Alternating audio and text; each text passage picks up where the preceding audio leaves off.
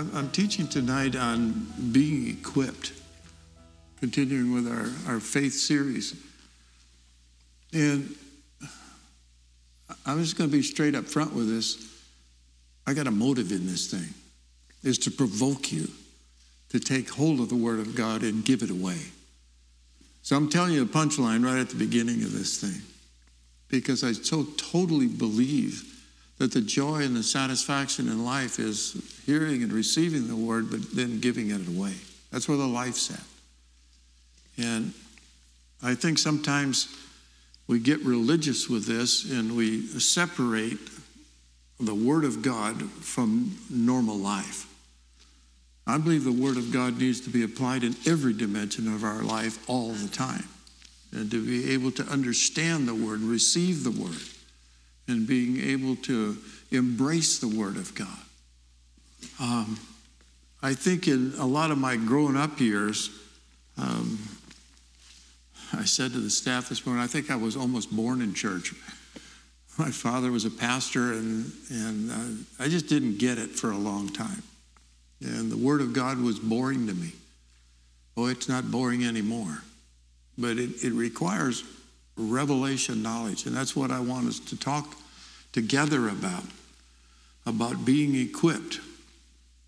And I use the word being, so it's ongoing, continuous dimension. I don't think we ever come to the point, well, I got this thing figured out. And so I'm going to be real straightforward. It isn't like I've got this all figured out. We're going to learn together tonight how to be able to receive from the Word of God, and then how to be able to give that away as well.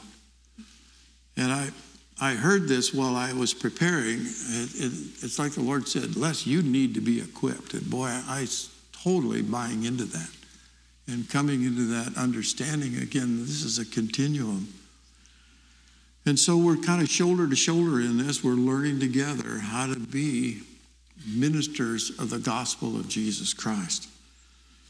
I was going to teach out of Ephesians chapter 4, but the Lord said, no. He said, I have something else that I want you to teach. And I thought, well, I've done that a lot of times. He said, well, just do it again.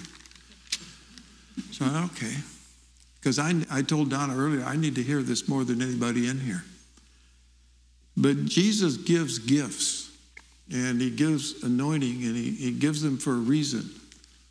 And out of Ephesians 4, verses 11 and 12, it says, he gave some to be apostles, and some as prophets, and some as evangelists, and some as pastors and teachers, for the equipping of the saints, for the work of service or ministry, the building up of the body of Christ. And I really believe that, I've said this countless times, we need a whole lot more pastoring that goes on here than what us as a staff can do. We need all of us to be able to give away what's been given to us. And one of the examples that I use often is that if you've been saved 10 minutes, you have something to give because you've had an encounter with the living God. And I was reminded this week of when I was involved in jail ministry, had the privilege of leading a man to the Lord there. And when he got out of jail, he came and lived with us for a while. And George had an anointing of the Holy Spirit. See, he was in the devil's camp, and he got translated from the kingdom of darkness to the kingdom of God's dear Son. And he taught me things, and the sensitivity to the Spirit was amazing. And so I think that sometimes we've underestimated what we've given to us.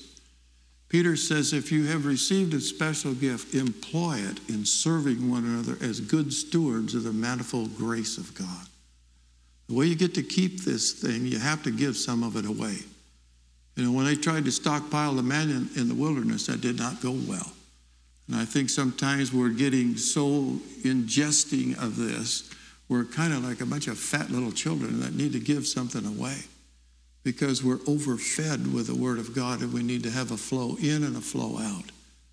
And I think that's the equipping that God is doing in this season right now. And particularly, I believe that there's going to be an ingathering, a harvest of souls yet before his return. And we have people in our own families and households and people that we know, people that we work with that don't have a clue. And somebody's got to be able to speak it to them and have the courage and the boldness to speak truth into precious lives. Peter says, be prepared to give an answer to them and ask you concerning the hope that's within. He said, just do it gently. When I first got saved, I was pretty radical, pretty wild. Donna says from time to time, you should have been buried for a while. You're just weird. But I also believe that there's times to catch fire again. Because there's a fire and a passion and a love for Jesus that needs to be evident. And we need to be able to live that out in front of people so that they know that you got something going on. I'm so far ahead of my notes right now, I don't even know where I'm at. But I know that somebody's got to hear some of this. We need to be provoking one another to love and good deeds and all the more as we see the day approaching. Because there are a bunch of lost people out there that need to be, first of all, prayed for and interceded for. And so one of the things that I'm pretty high on, and I was in ministry for a number of years, and the Lord put me back in a car dealership again for a season. That's not the easiest place to walk out your faith. But the Lord gave me fruitful ministry during that time frame. And one of the things that he had me do, and I tell people, find out what Papa's up to. Now, you know my little deal. Father, what are you doing? What's my part in it? How can I most quickly align with that? See who he would have you pray for. Be it a family member or someone you go to school with or somebody that's where you work. And begin to intercede for a while and see what is up. And just live out what you believe. Show up on time, do a good job, and be available for whatever he has. And I believe then that wins an opportunity for us to speak into people's lives after you prayed for a while. Then the Lord will open up a door and give opportunity to be able to speak something into them that they need to hear.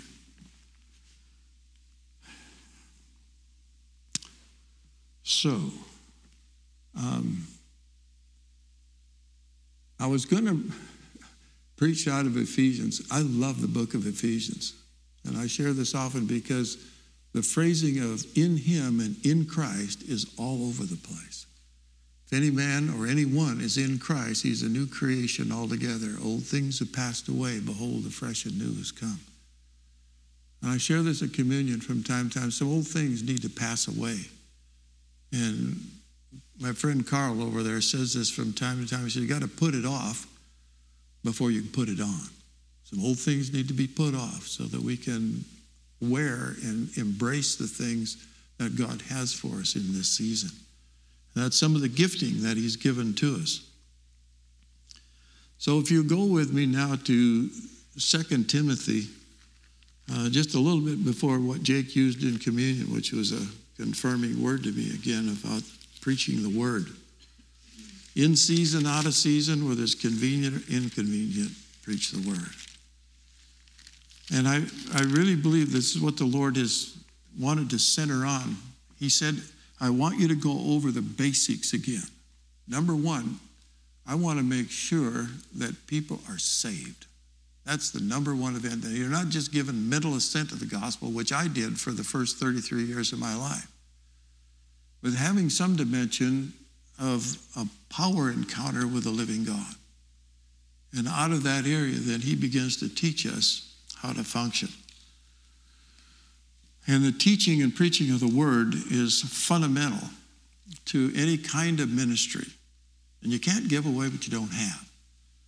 So James says, receive the word implanted, which is able to save your souls. You get born again once, and you really get saved, you're saved. But boy, our souls need to be saved on a repeat basis because they wander off some sorry trails because the mind wants to lead. It just doesn't have the capacity to lead. There's no faith in your brains. Faith comes in your spirit, man or woman, on the inside of you. Now, this is fundamental. That's why I teach on faith on a continuum, because without faith, it's impossible to please him. Faith comes from one dimension, and that's Jesus Christ is the author and the finisher of our faith. And so and I use this term a lot. Sometimes my faith bucket's pretty empty. And so I need to come into a place, I don't know what to do. Would you come? Would you instill faith in my heart again for whatever it is that I'm facing at that given moment? I had this experience, and I've shared this a couple of different times, but it just comes strong to me right now. Sometimes, you have to make a phone call you don't want to make. And you don't know how to start the conversation. You don't know where you're going to go with the thing. And I'm sitting on a couch at the house, and I got the phone in my hand. And I'm muttering to myself how I'm going to start this conversation. And I hear the Lord say this to me as clear as I'm talking to you. He said, just dial the number. I will be there. And he was. There's a practicum of the now of our God. Now faith is the substance of things hoped for, the evidence of things not yet seen. And my growing up here, there was a lot of things, and there was so much, and I was pretty good at Bible quizzes and stuff because I knew the Bible stories, but I didn't know the Lord. And so I think there's a lot of things of the past that we're looking at, and we're looking for the future when Jesus comes, but the now part of it, I somehow missed. And I really believe that that's one of the things the Lord wants every one of us to make the application of his word in my life current and that it functions. And the biggest thing in this area is dependency. Until God speaks to us, we don't know what to do. He says, apart from me, you can do nothing. And with the intellect, we've tried to figure out a lot of things that is, in some of it, it's just wasted time. It isn't like you throw your brain away. But our spirit needs to hear God speak to us. My sheep hear my voice. I know them, and they follow me. And so he's calling us into that place of intimacy and a place of understanding what the will and purposes of God is currently in our lives and for some of these precious people that don't have a clue. Majority of people, and a lot of people in the church house, don't believe that God speaks to us today. I'm sorry. He does. He declared, Jesus declared that to us. My sheep hear. If you're a sheep, you hear. If you're not a sheep, we can help you with that. But those are the elements of the foundation of the Word of God and being taught the Word of God and then teaching someone else is a fundamental belief system that this is functional and it works in the real world. And when you begin to operate in that area, there's an expectancy. We expect God to do something. We've been seeing some amazing answers to prayer and some things that we've labored over. There's some things that we haven't seen answers to yet. And these are the things that we need to continue to press on. Because sometimes I've prayed everything I know to pray multiple times, and then pretty soon the prayers are dribbling off my chin and running on the floor, and there's no power in them at all anymore. And I need somebody to come alongside and pray for me. And I've had this countless times where I've asked somebody, would you pray for me? I just don't even know what to do next. I don't even know what to pray next. And hearing someone else pray, all of a sudden there's a stimulus of faith that comes in there. Paul says in Romans 1, being mutually encouraged by one another's faith. And I know that by personal experience multiple times. And I really believe that there's a season where we need to help each other. We need to have the courage to ask for help. So I don't know, I'm doing my notes. I'm just lay that aside. But I want to tell you a story that happened to me. I'm a very amateur woodworker. I like it. I'm just not very good at it. But I was decided that Don and I decided we needed to build a surround on our fireplace. And so I built kind of the post for this thing. And then I had to figure out a way to make some moldings around the brick. And I know that you scribe things and such. I never could figure out how to do that. Well, I have a friend who's a contractor and had done a lot of work for us before. He's a master craftsman. Doug Tunzi is his name. And so I felt the Lord say, you need to call Doug and ask him to help you. Now, it took me a while. You know, males don't do this very well. We try to figure things out. We bring solutions. We fix things. You know, we don't have to ask for help or ask for directions or those kinds of things. But it's something I learned from my dad a lot of years ago, and he said this in Dutch from time to time. He'd say, you've always got your mouth with you. Ask somebody. So anyway, I called Doug, and I figured Doug's going to come over and bring his tools, and we're going to work at this. And he said, well, let's go look in your shop. Let's see what you have. And I've accumulated a few tools over the years. And he said, this will work. We can do this. You know, I think the only tool that Doug ever brought over was his pencil. I have a lot of tools, I just didn't know how to use them. We ended up making this surround, and, you know, basically I stayed out of Doug's way and did what he told me to do, held things and marked things and et cetera. But we made crown molding. I didn't think we could do that kind of thing. Had to router, you know, and put some grooving in this thing. It really looks nice. But my point is, in that area, sometimes we've got a Bible and you know Jesus, but you need to have some help. That's what teaching is all about, the teaching of the Word. We have an amazing teacher in Rick. But I'll tell you what, my goal is for you to dig in for it yourself and find some of these things. We've got, you know, if you've got a phone, there's a wealth of Bible knowledge that you can look up. Strong's Concordance and all kinds of different things and word studies that you can do in that area.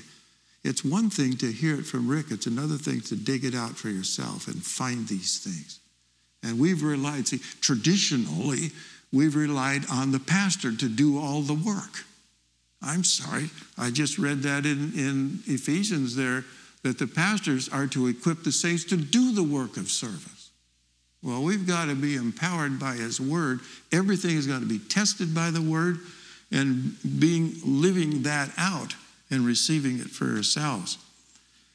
In Hebrews 4:12, it says, the word that God speaks is alive and it's full of power, making it active, operative, energizing, and effective. And is sharper than any two-edged sword, to the dividing of the soul and the spirit and the thought and the intent, the joints and the marrow and the thoughts and the intent of the heart. And I always have to go through this, is that we're three-part being. We're made in the image of God. We're spirit beings. We have a soul, which is your mind, your will, and your emotions, and you live in an earth suit. It's your body. But the soul, again, always wants to lead and figure these things out with the intellect. But no, faith comes that way. Faith comes in our spirit, in that born-again place. And the increase of that, it's an ongoing, continuous action of something supernatural. And then we've talked also many times about the pendulum. 2 against 1 will always win. The soul and the spirit will make the flesh or the body go in places it doesn't want to go. But if my soul man wanders off toward the flesh, it drags my born-again spirit in places it doesn't want to go either. So there's an understanding of being surrendered and submitted to the lordship of Jesus Christ, being able to hear his voice, being able to function with the body of Christ, and understanding that we need some help with that. We need to help each other. So we're basing on all of Scripture. Did we read 2 Timothy 3 yet? Well, it's time to do that, Jake. You started out in 4. I'm just backing up a notch of that. 2 Timothy 3, verses 16 and 17. And it says, all Scripture, I've got that circled and highlighted in my Bible, is inspired by God and profitable. Well, we could just stop right in that it's profitable. We're going to talk a little bit about that here in a moment. For teaching, for reproof, for correction, for training in righteousness, that the man of God may be adequate and equipped for every good work. It's that same dimension of equipping that can only come by a work of his grace. And understanding, again, that he has something to be able to speak into our lives so that we have something to give away that's of worth or value into other dimensions as well. So the Old Testament and the New Testament, the essence there of Scripture here is, in fact, Paul is referring to is the Older Testament, because the New Testament was being written during this time frame. So these things are so important. You know, there's a lot of teaching from time to time that the Older Testament isn't of worth or value. You know, I don't know if this is maybe a little rude to say, but that's just dumb. I mean, you know, the most of it is prophetic. And it's Jesus has fulfilled the things that were spoken in the Old Testament. You just really don't know. Matter of fact, I'll tell you this little story too. The first guy that I really had a Bible study with and had led him to the Lord, I thought, we'll start in the New Testament. So I gave him a New Testament. And we were in this, a little while, and he said, I think there should be something ahead of this. Stupid me. I started him there only with the New Testament rather than the whole of the Bible. So we broke back out of that dumb dimension and began to explain the authenticity of the entire Word of God. And learning that some of the earliest scriptures that really spoke to me were out of the Old Testament. So go with me for a moment now. If you haven't got a Bible, there's some up on the rack in the back there, as we're going to cruise through a number of scriptures tonight to verify some of these things. As one of my mentors said to me very clearly, he said, Les, you will form your theology on all of Scripture, not on select portions. And that's what I was doing at that point in time, because there's some of it I didn't like, because it poked me where I needed to be poked. And I know Rick has said this, and I've said it multiple times too. Sometimes the Word of God just offends me. Well, it generally is offending my flesh. And that needs to be offended. It needs to come into a place that is submitted and surrendered. Okay, Romans 15, verse 4. For whatever was written in earlier times was written for our instruction, that through perseverance and the encouragement of the Scriptures we might have hope. Verse 13, hope is an expectation of good things to come. Now may the God of hope fill you with all joy and peace in believing, that you may abound in hope by the power of the Holy Spirit. Hope deferred makes the heart sick, but when desire comes, it's a tree of life.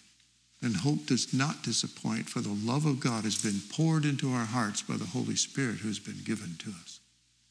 This is again the working of the power of what was written way before this. Now go with me to Psalm 103. There's benefits that come from his word and the promises of his word and believing them as well. And I think that there are times where we need to remember some of these simple things that we say, oh, yeah, I know that. And Jake said that at communion. No, we know John 3:16. But sometimes looking at it in your own Bible, you see something that you didn't see before, or the Lord speaks to you out of some of those things. I can't tell you how many times Rick and I have talked about that. Man, I never saw that before. Well, he said, no, I didn't either. Sometimes just while we're preaching, all of a sudden, something comes to light.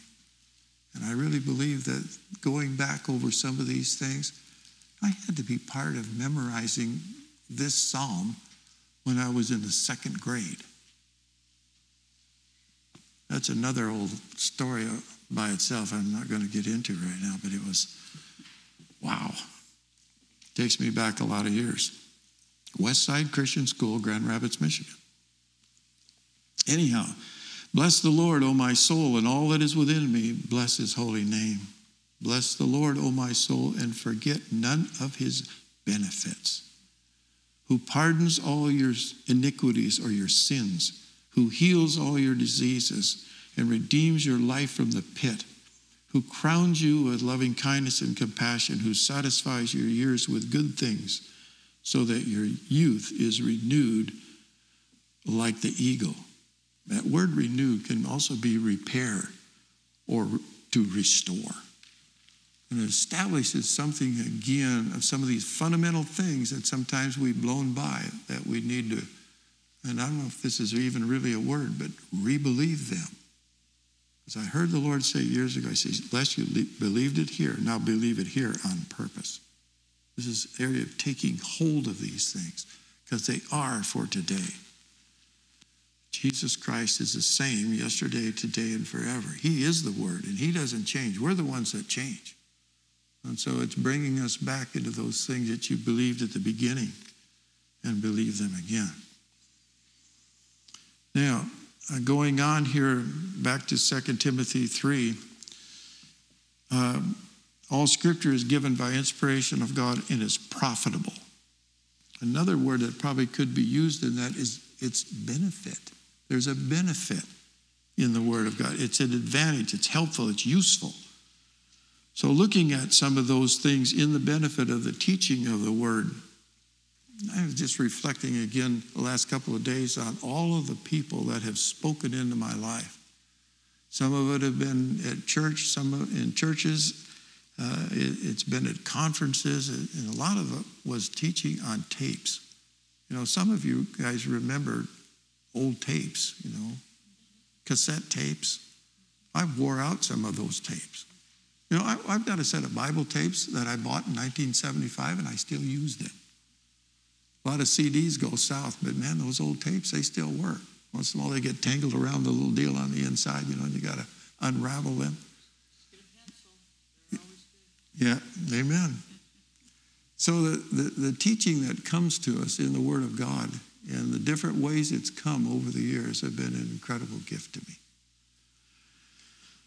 So Isaiah 54:13 says, all your sons will be taught of the Lord, and the well-being of your sons will be great. Now, I don't need to go over this again. You ladies are sons, okay? Because there's no male, no female. We've been around that bush. So anyhow, the son's got the inheritance. The inheritance is him. It isn't just what he does, it's him. That's the missing dimension in that word. A lot of times we're praying and asking God to do something and do it in the time frame that we want him to do it in that area. And we just need to come to him. It says, when you're overburdened, come to me. Come as you are, not as you ought to be. Just show up. That was another word that I had remembered just in the last couple of days. One of our mentors said, he says, you just come in dragging your sword, just show up. Show up in the throne room and come expecting to receive from him. Then in John 14:26, it says, when the Helper, the Holy Spirit comes, whom the Father will send in my name, he will teach you about all things, and he will bring to your remembrance all that I've said to you. Boy, do we need a helper. I mean, this is just a given, and there's a lot of areas that people have discounted the workings, plural, of the Spirit of God in every dimension of life, whether that's something that is spiritual, something that's in your family situation, in the workplace. One of the things that I just didn't know any better after I got saved, I just took Jesus to the dealership with me. And the things, I could tell you story upon story of things that he showed me, no way you could ever figure out in the natural. But when you begin to see that and other people begin to see a demonstration of the power of God and the answers to prayer in the real world with real stuff, it generates an appetite and a hunger for some of those things. And so my question to every one of us, including me, how much do you want? There is an unlimited supply of the Word of God and the power of the Holy Spirit. So those are the things that the God would bring to us again and alert us. So, back to 2 Timothy. Only this time I want us to go to chapter 2 in 2 Timothy. And I want to point out a couple of things as well.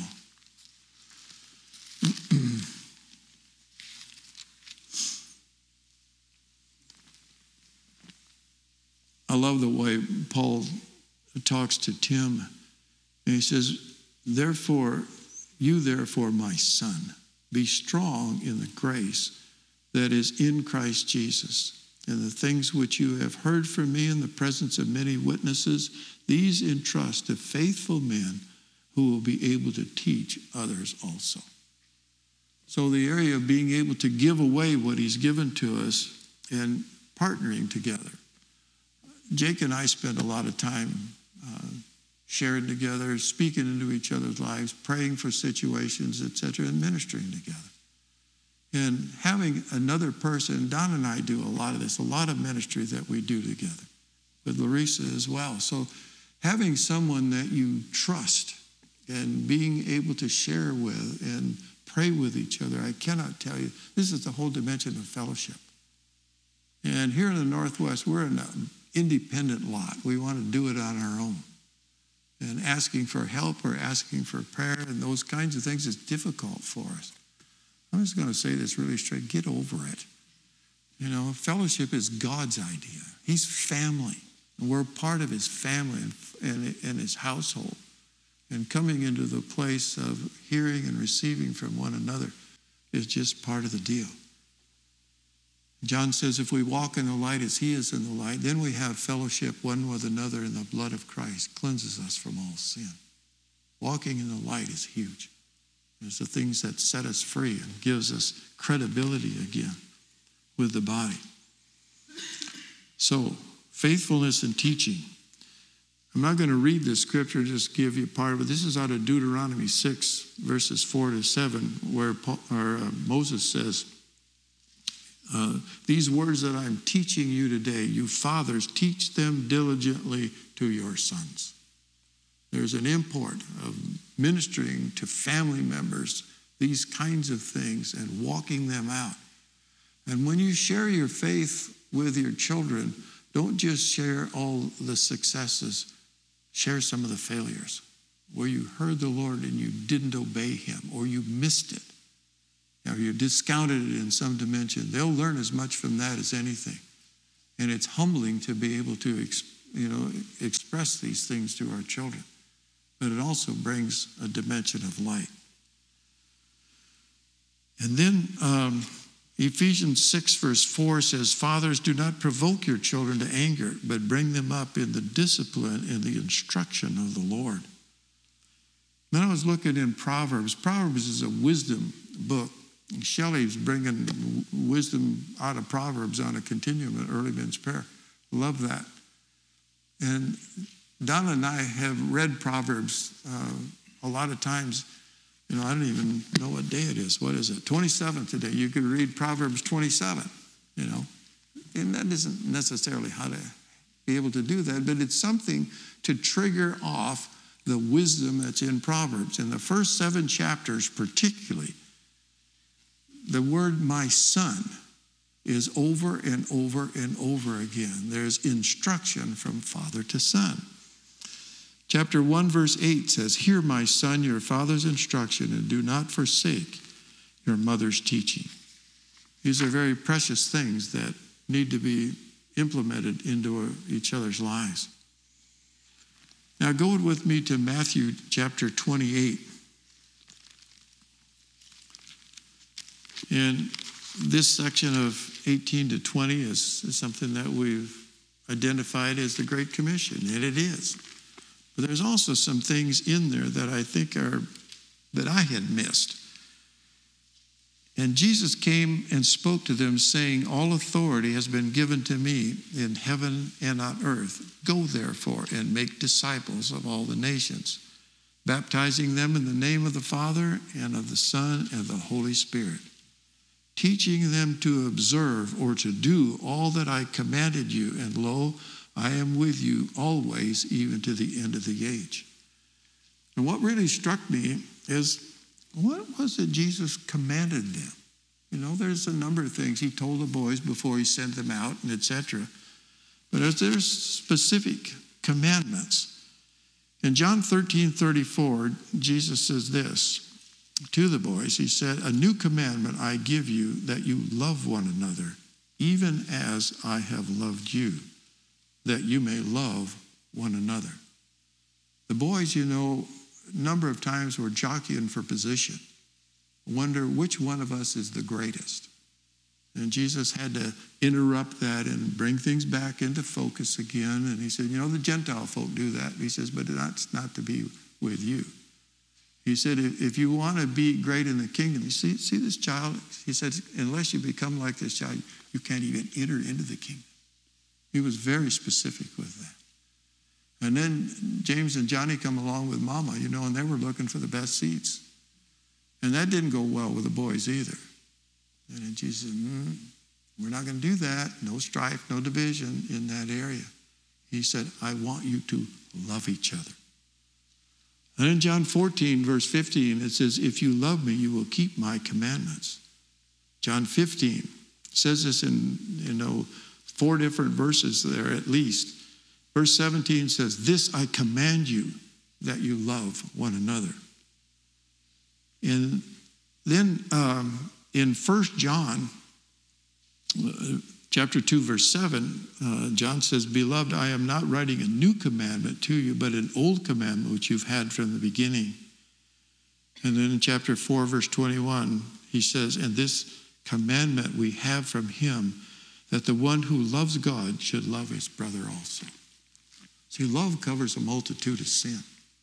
And being able to love the ones that are difficult. You know, in Philippians it says, let your forbearing spirit be made known to all men.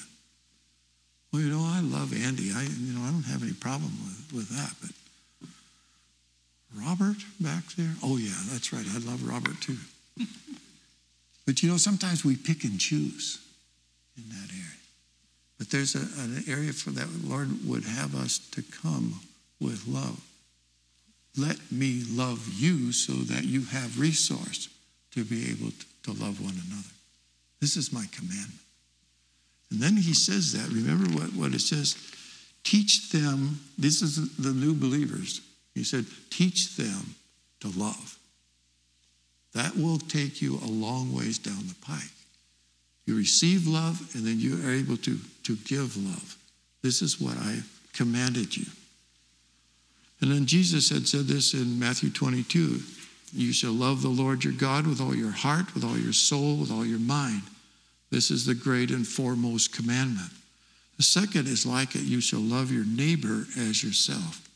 On these 2 commandments depend the whole law and the prophets. So the whole dimension of love, see, there's not a whole love in our culture right now. There's a lot of hate and discontent. And there's a lot of strife and division. But the love call always is the same. Come here, come now, come as you are. And I will give you rest. Take my yoke upon you. Learn from me, because I'm gentle and humble of heart. And you will find rest for your soul. So the area of positioning to receive the love of God, allow him to love us in our brokenness. And one of the things that he's made me do over the years is to be absolutely bald-faced honest with him. He said, no, don't tell me you want to do something when you don't. And I said, no, but I do. I really want to do this. And he says, no, you don't. He said, watch where your feet go. You can tell what's in a person's heart by where their feet go. What are you doing in any kind of a given situation? But he said, why don't you tell me, and be honest with me, that you don't want to do what you know you ought to do, and ask me to create in you power and desire to will and to do for my good pleasure, not yours. And I've literally had him do that multiple times. And it's like a little switch flips on the inside of me, and all of a sudden I have faith to do what I didn't want to do, that I was purporting I wanted to do. I was deceitful. He knows our hearts. But when we're honest with him and he comes and produces something in us, it changes us because faith has come. And we're trying to hide things or dance around things that are just not right.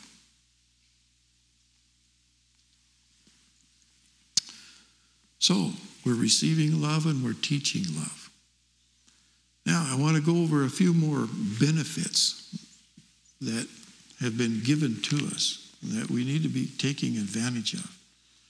Jeremiah 33:3 says, call to me and I will answer you, and I will tell you great and mighty things you do not know.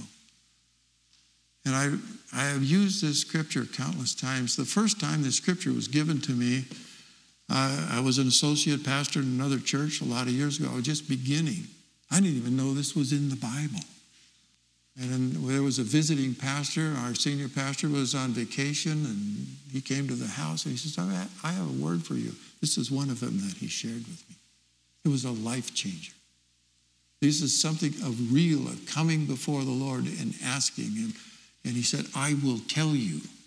See, this is another from the Older Testament, exactly what Jesus said, my sheep hear my voice. Call to me and I'll answer you. It requires faith, and it requires a sensitivity to the Spirit of God as well. But this is real stuff. And this is a season where we're having to hear and know and understand exactly what this is. Now, John 14, verse 14 says, if you ask anything in my name, I will do it. And then Isaiah 30, verse 21 says, your ears will hear a word behind you. This is the way, walk in it. Whenever you turn to the right hand or turn to the left. I've learned to call those course corrections. And particularly if we're off the trail. And I think from time to time, the voice behind us is another person that speaks into our life. This happened to me, and I had a prayer group in Federal Way. And I had told them from time to time, listen, if I'm missing it, don't follow me over the cliff. Someone at least point me in the right direction and re-aim me because I'm missing it. And there was a time I was flat missing it. And Lynn was the lady that led worship, and she just kind of timidly says, Les, I think we need to go in this direction. And she was absolutely right, because I was missing what the Spirit of God was doing at that point in time. She was the voice in front of me at the time that I needed to hear. And I think that there's an area of being submitted to one another in the fear of the Lord that gives us opportunity to give place to somebody that could speak into our lives when we need it desperately.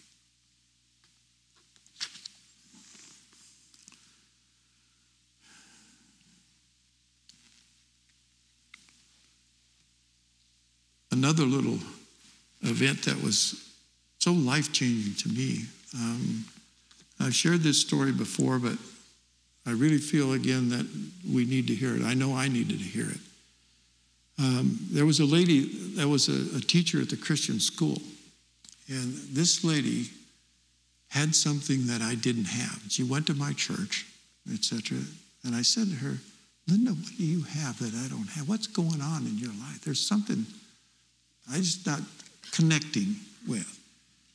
And she said, Les, I think you and Donna need to take Ephesians 1, 17 to 23 and read that for a while and put your name in that. And I'm thinking, come on, just tell me. And so the first couple of verses, Paul prays this. He says, that the God of our Lord Jesus Christ, the Father of glory, may grant you less a spirit of wisdom and of revelation in the knowledge of him Jesus. I pray that the eyes of Les's heart may be enlightened so that Les will know what is the hope of his calling, what are the riches of the glory of his inheritance in the saints. And I prayed that over a time frame. And then my friend Doug took me to a meeting where a pastor of my denomination was speaking. And long story short, we went to a home afterwards. And I figured out in my lightning fast mind that boys were ganging up on me. Doug had been praying for me for a long time. He knew, I was a church kid. He's the one that wandered off from church and got pretty thoroughly saved. And he was after me. And I needed that at that point in time. And this pastor said, Les, you need to repent. You need to get out on your knees, and you need to receive Jesus Christ as Lord of your life. And I did, because I got it.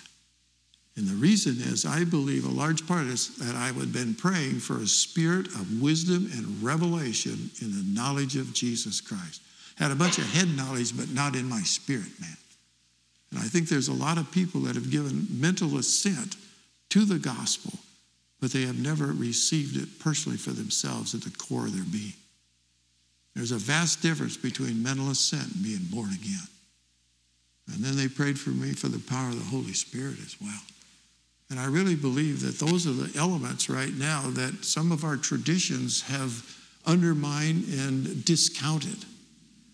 And, the baptism of the Holy Spirit is not a Pentecostal doctrine, it's a Jesus doctrine.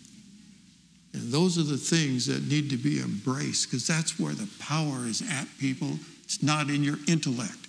It's the power of the Holy Spirit that gives us understanding how to be able to receive Jesus Christ on a continuum. You can have a lot of teaching. I had a lot of teaching. I sat in a lot of church services before I really met the Lord. And once you meet him and you know him and you begin to know his voice, it changes everything in your life. That's what we have to be able to give away to people as well. That's why he told the boys, stay in the city until you be clothed with power from on high. I will ask the Father, he will send you a helper. Stay there. And I could hear Shambach saying, well, why are you going out without the power of God? And I really believe that this is a time of preparation. This is the equipping. It's the Word of God and the power of the Holy Spirit. That's what we have. There's an unlimited supply. And so he's calling us to be receptive to that which he has purchased with his precious blood. The Holy Spirit is not a force. There is power in this big time, but he's a person, and he's real, and he has something to say to us on a continuum. He teaches us about all things. And so that is what he's called me to do. Then after that time frame, there were some other... My friend Doug was mentoring to me, and we'd have lunch hours together, and Doug would generally have a word for the day. And he had King James Bible in that time, and I had my Amplified, and we would compare. And he was reading Jeremiah 15:16 to me one day, and it says, your words were found, and I did eat them. And they become to me the joy and the rejoicing of my heart, for I am called by your name, O Lord God of hosts. That thing just went, it was like electrified me in that. I said, Doug, where is that word? I want that word.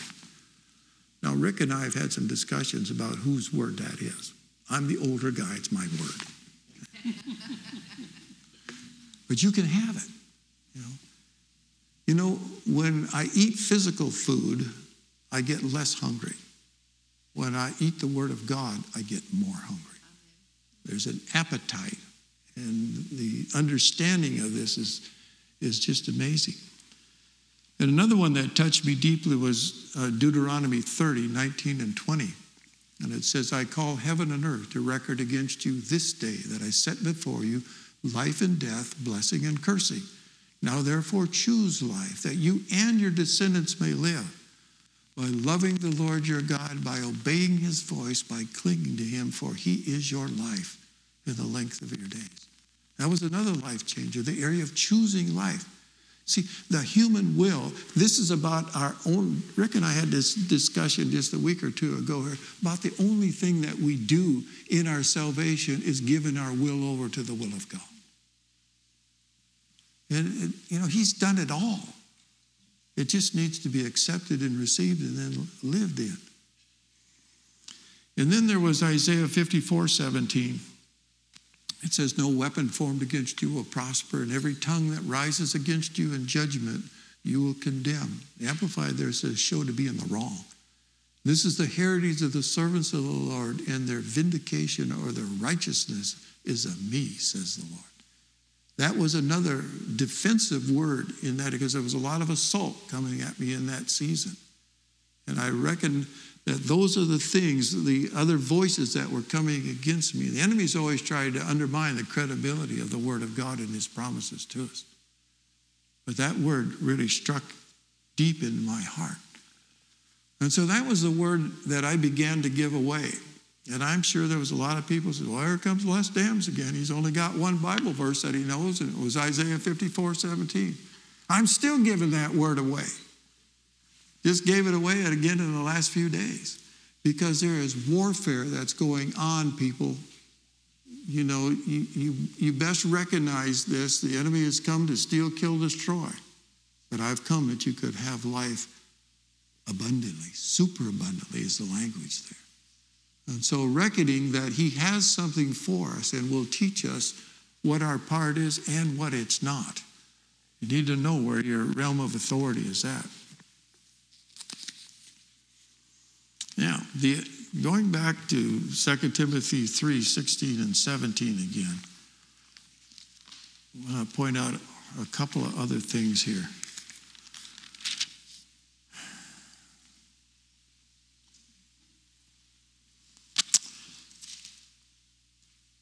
It's profitable for teaching, for reproof, for correction, and training in righteousness.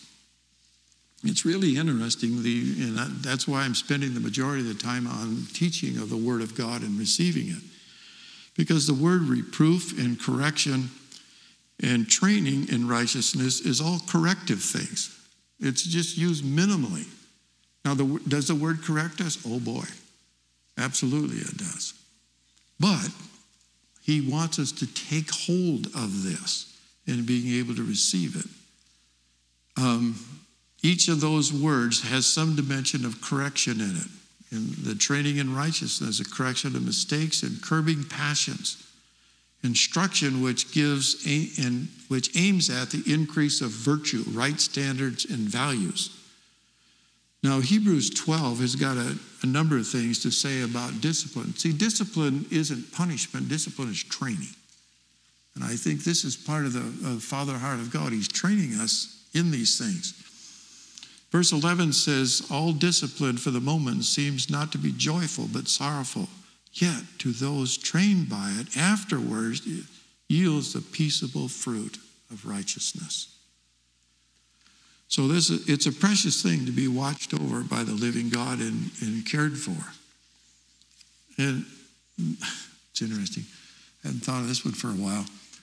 Where, one of my mentors said, you're going to form your theology on all of Scripture, not on select portions. Well, it also says that what son is there that a father doesn't discipline, even scourges? I thought, well, it says scourges, but it doesn't mean, oh yeah, it means that. You've been scourged a time or two. You understand that exactly. So that he protects and defends us from going down some foul place that you don't know to go down. Scourging is incredibly effective, and it's painful. And particularly when you have a recognition that it's the love of the Father that scourges. He doesn't just beat us. That's abuse. We don't have a Father like that, but he brings enough pain in the situation to get our attention, to change direction, to hear the voice behind you saying, don't do that. Come here. I love you.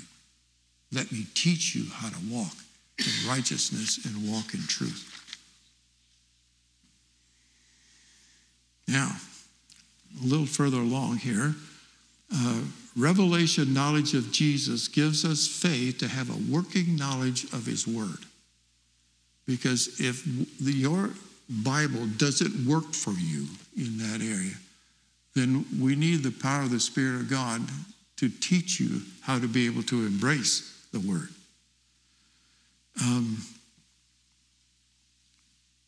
Mark chapter 4, verse 22.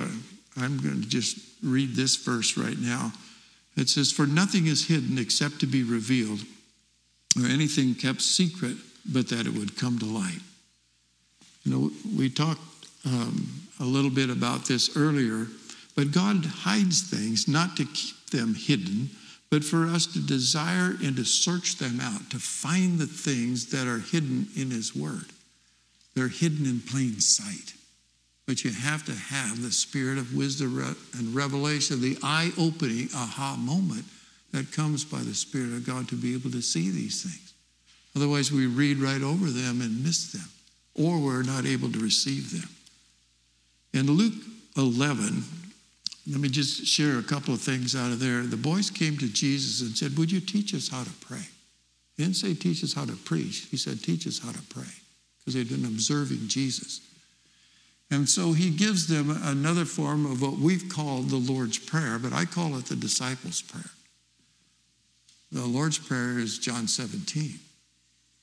But anyway, then he begins to teach them a parable about the fellow that comes at midnight to his friend and said, lend me 3 loaves because I got no bread to feed.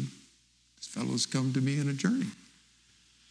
And then he tells him, in essence, he won't get up and give him anything to eat, but because of his persistence, he will get up and give him whatever he needs. So Jesus pursues this a little bit. In verse 9, he said, "So I say to you, ask, and it will be given to you. Seek, and you will find. Knock, and it will be opened to you. For everyone who asks receives, and who seeks finds. And to him who knocks, it will be open." Now, the language there is in a tense where it's a continuum. Ask and keep on asking, to keep on receiving in that area.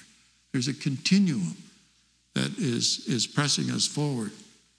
Then in verse 13, it says, "Your heavenly Father will give the Holy Spirit to them that ask him and continue to ask him."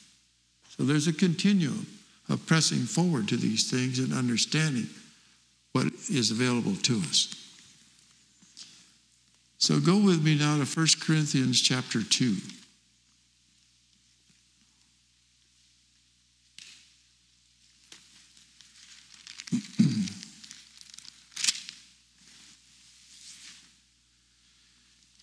We'll make some comments and kind of draw this to a conclusion. I'm just going to read down through this chapter because it really enlightens us to the necessity of the power of the Holy Spirit. And Paul says, "When I came to you, brethren, I did not come with superiority of speech or of wisdom, proclaiming to you the testimony of God. For I determined to know nothing among you except Jesus Christ and him crucified. And I was with you in weakness and in fear and in much trembling. And my message and my preaching were not in persuasive words of wisdom, but in demonstration of the Spirit and power, that your faith should not rest on the wisdom of God, but on the power of God.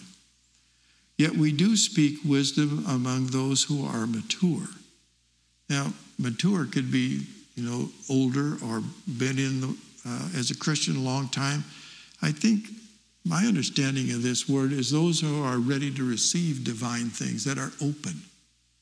The fellow that I mentioned too that came to live with us after coming out of jail, there was a maturity in him that was amazing to me, and his ability to press in and receive the Lord. So it isn't something that takes a lot of years. It's someone that is open, and there's availability to be spoken to by the living God.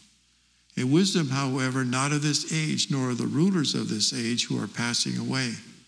But we speak God's wisdom in a mystery, the hidden wisdom, which God predestined before the ages to our glory.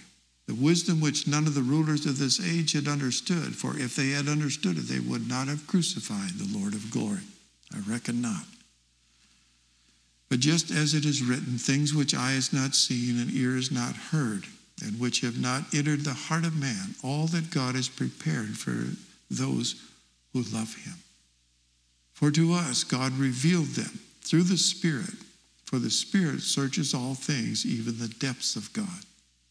For who among men knows the thoughts of a man except the spirit of the man? Not the soul of a man, but the spirit of a man, which is in him. Even so, the thoughts of God no one knows except the Spirit of God. And we have received not the spirit of the world, but the Spirit who is from God, that we might know the things freely given to us by God.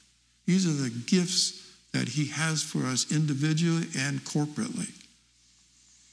Which things we also speak not in words taught by human wisdom, but those taught by the Spirit, combining spiritual thoughts with spiritual words. But the natural man, the soul man, or the intellectual man, does not accept the things of the Spirit of God. For they are foolishness to him. He cannot understand them because they are spiritually praised. Again, by the working of the Holy Spirit. Now, the Amplified Bible says he is incapable of knowing them. But he who is spiritual appraises all things, yet he himself is appraised by no one. For who has known the mind of the Lord, that he should instruct him? But we have the mind of Christ. That is an ongoing area with me of understanding that. And one of the things that I really learned in this particular study, having the mind of Christ, that there are things that make us adequate because we hold his thoughts and his feelings and his purposes in our heart. And that gives us the ability to think according to his grace and to his mercy. And that to me is huge. And that's why we have to learn together. Then in Ephesians 2, verse 10, we are his workmanship. Here's our word, created in Christ Jesus for good works, which God prepared beforehand that we should walk in them. We should walk in them. We, us, together. And bringing our part, and learning that part, and receiving that part, and entering into that which he's ordained and purposed for us. So I'm going to pray here, and then I'm going to ask that we gather and pray for each other again like we've been doing on Wednesday nights. A couple of things I'm going to ask you to pray for. For a continual revelation of the Word of God in the knowledge of Jesus himself. Sometimes we get stuck in the Bible and we miss Jesus. That's not a good thing. So we have to have that intimate relationship with him. Praying to be equipped. And like I said at the beginning, we're equipped to serve. And we're equipped to be able to give away. First, to be able to be first consumers in receiving the Word of God. And to be taught by the Spirit of God. And then to be able to understand how much we're loved. Love covers. Love protects. Love defends. And I think there's an area of being submitted to one another and sharing together is a huge thing. Now, if there's anybody here tonight, if you've never made Jesus the Lord of your life, man, I'd love to pray with you, or pray in your circle, or just receive him. Or, my little term for this is being saved some more. It's my fancy word for being sanctified. It's an ongoing dimension of his love and his grace. So let's pray together. Lord Jesus, thank you for being such an amazing teacher, that you teach us and train us and you equip us to be receivers of your intended purposes. And that these things that are in your heart, the passion that you have to be able to give to us that which is waiting to be received. Gifts and anointings and a relational intimacy with you, Lord, that we can receive for ourselves and then to be able to give to others also. And you told the boys as you sent them out, freely you've received, now freely give. This is a free gift. There's no charge for this. And there's an empowerment that you have ordained for us to be able to take hold of these things. And so Paul said to Timothy, take hold of what is life indeed. Choose life. Take hold of that which has been made available by your love and grace. So we invite you, Spirit of God, now to gather with us in these circles. Be part of us and teach us how to pray for each other with faith and with confidence, how to walk in the light together, and how to minister to each other in Jesus' name. Amen.